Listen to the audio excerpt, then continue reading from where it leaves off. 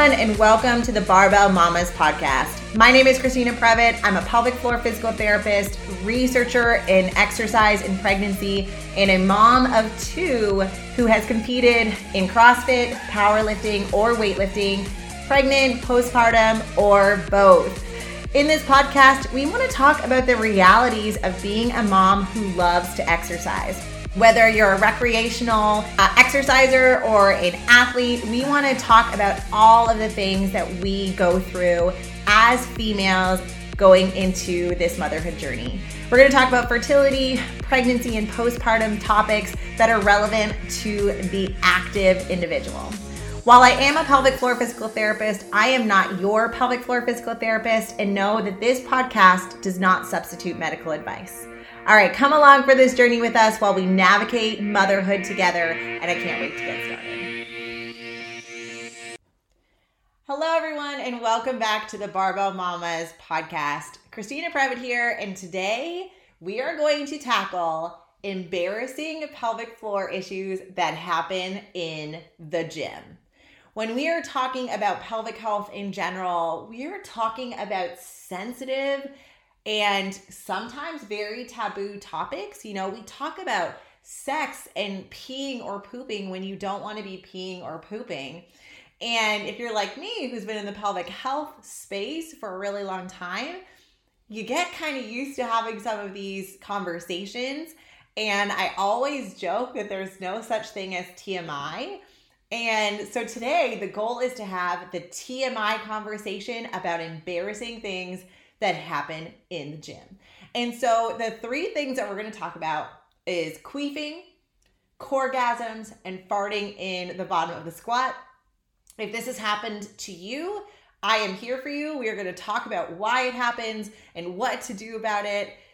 If this has never happened to you or you have never heard of any of these things, then I am super excited to teach you about some things that happen in pelvic health. And maybe if you bring this up to friends, family, well, maybe you might not want to bring it up to family, but maybe you do, then you may see that this is actually a lot more common than we think. So let's dive into number one and start with queefing. Queefing is also called vaginal wind or vaginal flatulence. And this is because it very much mimics the sound that you would have when you fart, and hence the embarrassment factor. Doesn't have the smell. It's generally odorless, but it does have the sound. And when you have that sound and it is something that you were not anticipating or you didn't know was something that was going to be happening to you, it can be quite alarming. Probably the most common reason or situation where individuals are hearing that audible sound or queefing is with sexual activity. When you are in certain sexual positions, your pelvic floor is longer and lengthened, your body is relaxed. And then when you move positions, that contracting of the pelvic floor, if air has come into your vaginal canal, can escape and you hear that audible sound. You can also have it with penetrative intercourse. So with either dilators or sex toys or a penis inserting within vagina, you can have that sound happen when they are finished or when they exit the vaginal canal. And that is when a lot of people will describe experiencing queefing. But in the gym, it can also happen. And so when a person will queef with exercise is usually with exercises like jogging, sit-ups or certain core movements, and with inversions. So if we are talking in the yoga space, when individuals go into inverted positions and then they come back down, when they go inverted, air comes into the vagina. And when they come back down, that air escapes and you get that audible sound. In CrossFit, those inversions are our handstand movements. And so individuals will really express that they've been mortified because a queef has happened when they go upside down into a handstand push-up. Body changes position. Our organs kind of ease off of our pelvic floor on purpose. Obviously, we're shifting around. But what can happen is air can get into the vaginal canal with that movement, and then they come down or kick down, or they get into this squished position with a kipping handstand push-up, and then they come up and they will have that audible release of air. And for CrossFitters, it's not usually as bad because the music is blaring. It is super loud that many times they feel that they are passing wind from their vagina, but they may not have other people around them hear it. That is not the case if you are in a very quiet yoga studio, and it can be really mortifying. And so why does this happen? We don't have a ton of research to look a lot at the mechanism, but from what we've seen clinically and what we can gain from the little research that we do have, it can be a positioning thing. So it can be because, in that inversion, we're letting the position of our body is changing, that it makes it more likely that air is going to come into the vagina. Or it can be a perineum looseness issue, and I'm going to explain what that is. Or it can be because of either your pelvic floor being too loose or sometimes too tight, which can sometimes be confusing, and we're going to try and tease these apart. When we talk about the perineum, so the perineum is from the bottom edge of your vagina to the top of your butthole. And so that piece of tissue can be stretched, for example, with a vaginal delivery. So if you gave birth via vagina, then there's a big stretch that happens to that posterior part or that perineal body. And that stretch can make you more likely to queef. That is in combination with the fact that your pelvic floor just went through a big stretch as well. And especially early on postpartum, we are not as strong because we are recovering from birth. What that means is that the opening of our vagina is bigger, and it does come back to where, or it comes back a little bit, but it doesn't come back 100% to where you were before you had a vaginal delivery. And that just makes sense. Our body changes through pregnancy and delivery. And so the combination of having that weak pelvic floor and that big stretch to our perineum can be this kind of perfect storm to be experiencing some of these things early postpartum. And so when I am talking to my yogis, or I am talking to my runners, or I am talking to my CrossFitters, if I get them in pregnancy, which is fantastic if I do, then I kind of warn, and we warn on the Barbell Mamas as well. You may feel this. In our postpartum CrossFit program, we say, there might be a queef that happens, and I am not worried about it. You don't need to be worried about it. But here's some things that we can work on if this is happening to you. For some people, this is just the early postpartum healing. There are individuals who experience this most commonly around menopause. And so that there could be some hormone pieces to that, because when you're breastfeeding and when you're in menopause, our estrogen is lower. And so that affects how strong our ligaments are around our pelvis and around our vagina, which may contribute to being more likely to have that queefing happen to you with exercise or sexual activity. However, that early postpartum healing, we generally see an improvement, or at least queefing happens less often when we are in those or kind of outside of those early postpartum moments. When it comes to what to do about it, we have to kind of figure out if it is a weakness issue or it's a holding on too tight issue. If you are in the early postpartum period, it is most likely going to be a weakness issue, and we're going to work on getting your pelvic floor stronger and then figure out how to change our body mechanics a little bit to make it less likely to happen. If it is a tightness issue, and the way that we can kind of figure out if you're on the tighter side of the spectrum is if you're also having pain associated with different activities. So things like pain with intercourse or pain with penetration, pain with tampon insertion can be maybe a hint that we're on the tighter side of the spectrum. It's not perfect, and I would definitely see a pelvic floor physical therapist or your medical provider if you're trying to figure out what side of the spectrum you're on. But that's kind of a guideline to try and figure out where you may be.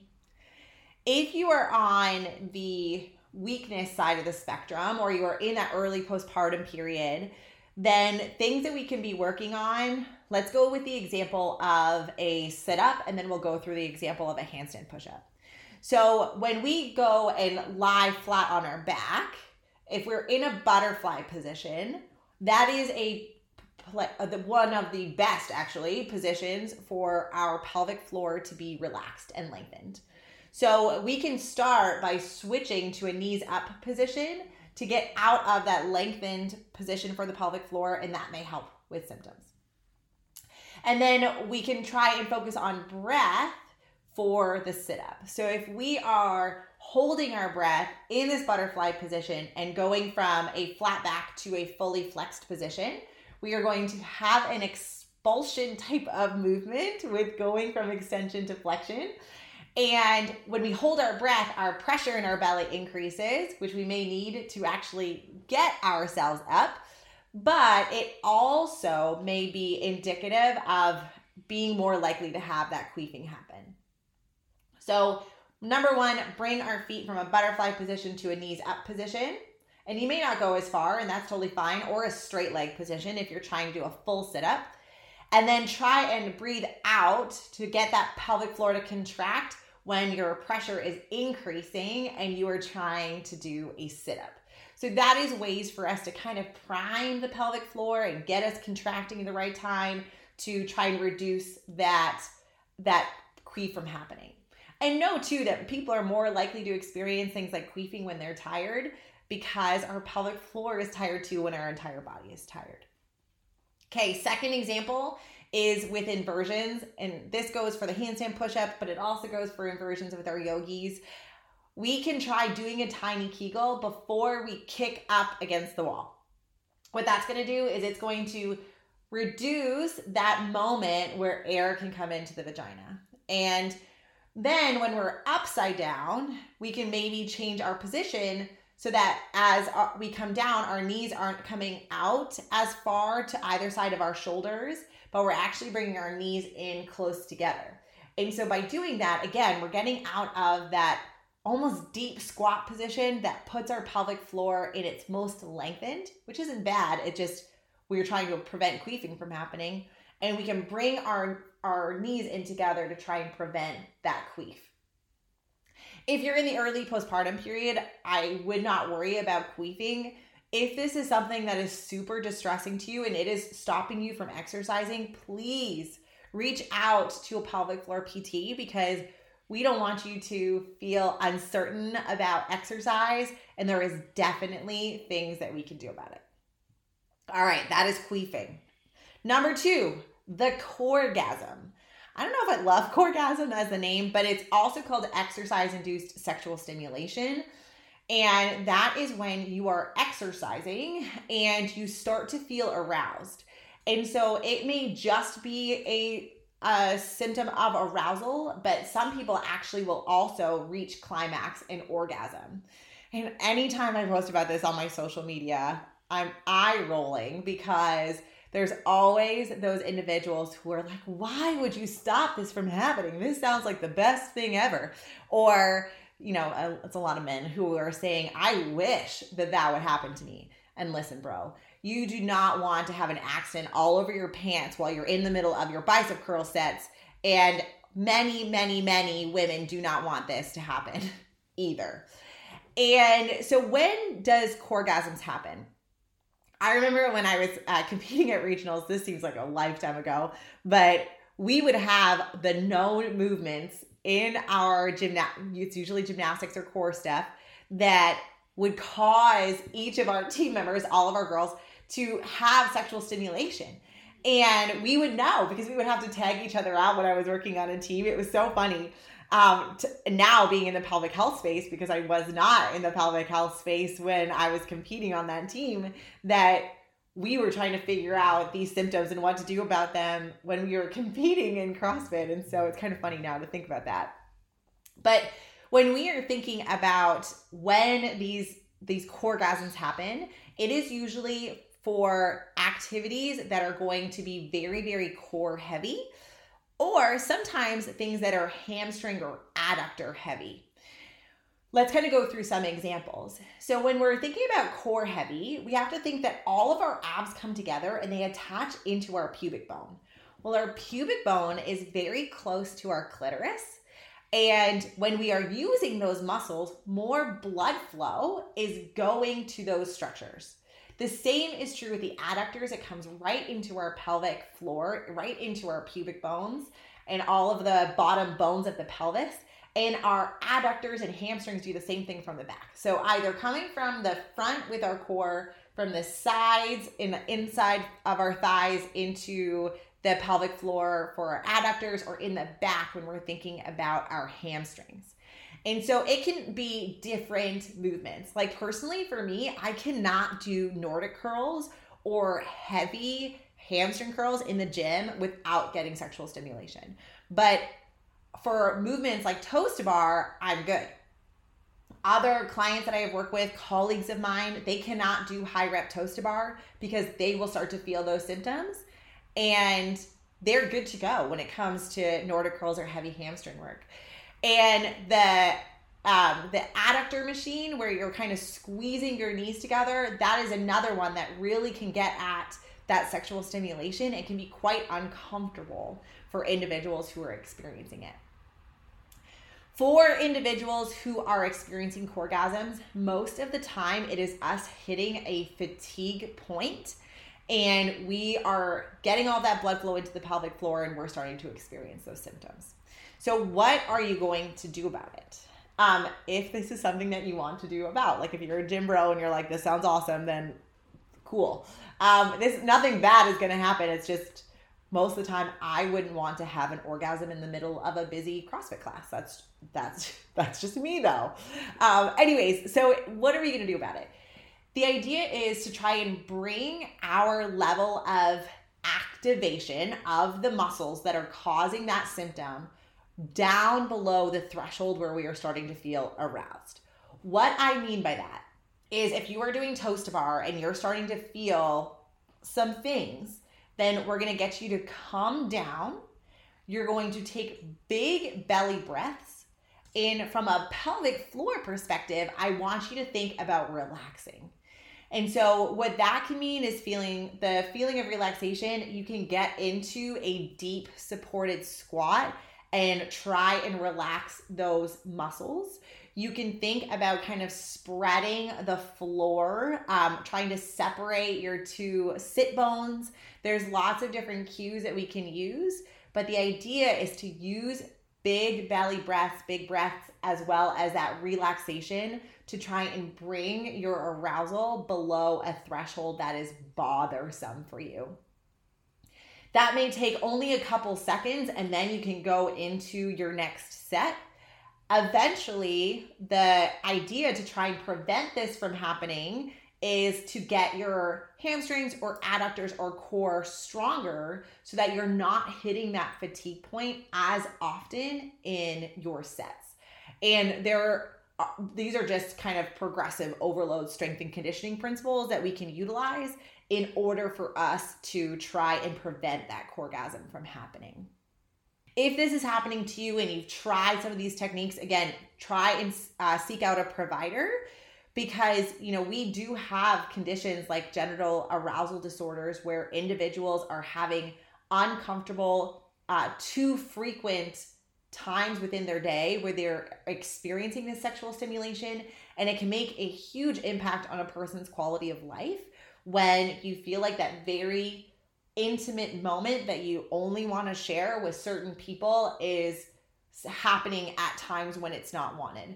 And there is a lot that we can do from a pelvic health perspective. There's also a ton that a urogynecologist is going to be able to help you with. And so that is something that we want. If it's isolated to the gym, here are a couple of steps for us to work on it. If it is not isolated to the gym and you want to seek help, it is a known condition and we can absolutely help with it. So that's Coregasms. We got queefing, we got Coregasms, and the third one we're going to talk about is farting in the squat. And this is not just our ladies. Listen, our gents, this is probably one of the biggest pelvic health issues that we see with men. When we talk about pelvic floor issues that we see in men, we talk often about hemorrhoids, hernias, and farting in the bottom of the squat. And so this is usually a bracing and breathing issue. We're going to do tons of episodes around bracing and how important bracing sequencing is for resistance training and preventing pelvic floor issues, also rehabbing pelvic floor issues if they do exist. But too often we are told with bracing that we want to inhale, take in lots of air, and then bear down into our pelvic floor. If you have air in your anal canal and you bear down and then you go into the bottom of a squat where your pelvic floor lengthens, it is this perfect storm trifecta that is going to cause air to escape. And this time it's going to be a fart, and this time there is going to be an odor that is associated with it. And we can see sometimes in CrossFit classes that if we were doing heavy squats and there's a lot of individuals who are struggling with this, the gym starts to stink because people are having these issues, and it might be silent, but it may not be. And there was a study that was done on Norwegian weightlifters and powerlifters. This was done out of Carrie Bowe's lab, and she released her study in 2020.